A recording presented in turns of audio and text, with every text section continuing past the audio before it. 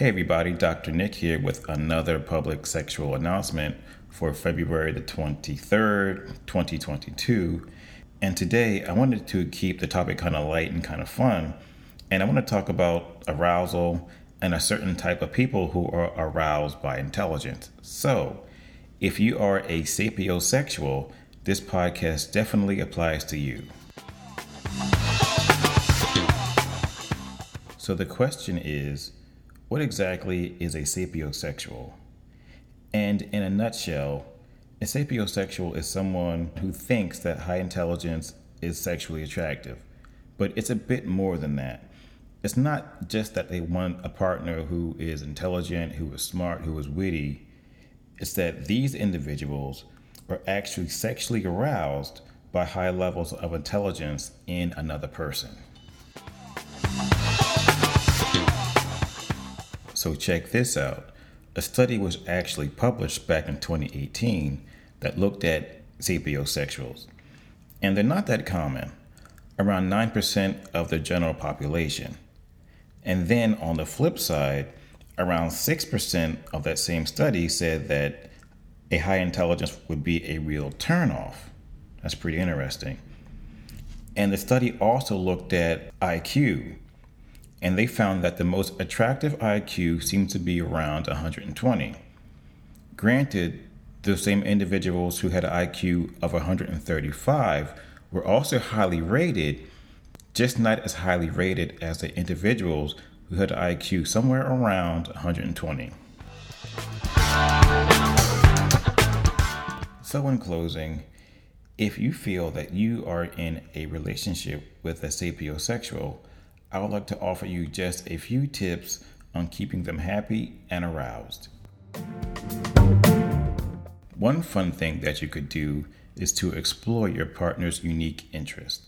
And what I mean by that is, what books are on their bookshelf and have you read any of those authors? If so, you can have a conversation about them. And if they are into social media, what Facebook feeds do they follow? What Twitter feeds do they currently follow? And you may want to even check out their Netflix queue to see what TV shows and or documentaries they like to watch.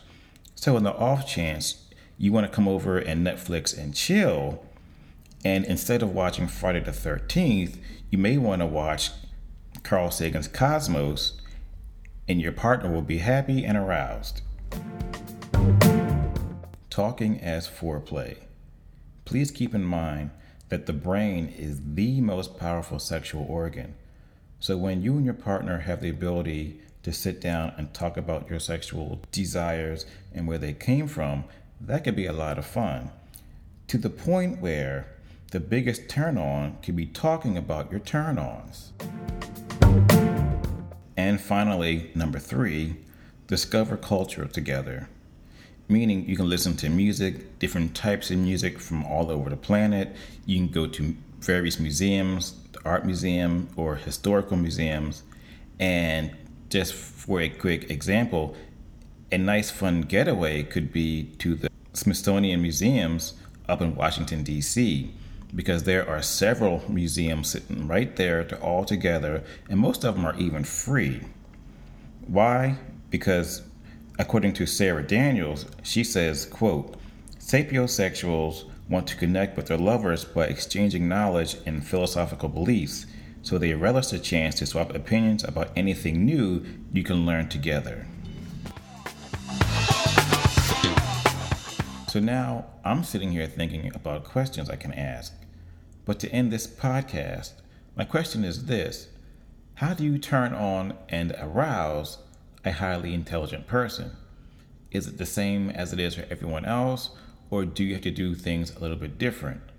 I'm wondering what they would be. So on that note, I'm out. Thanks for listening. Take care and talk to you soon.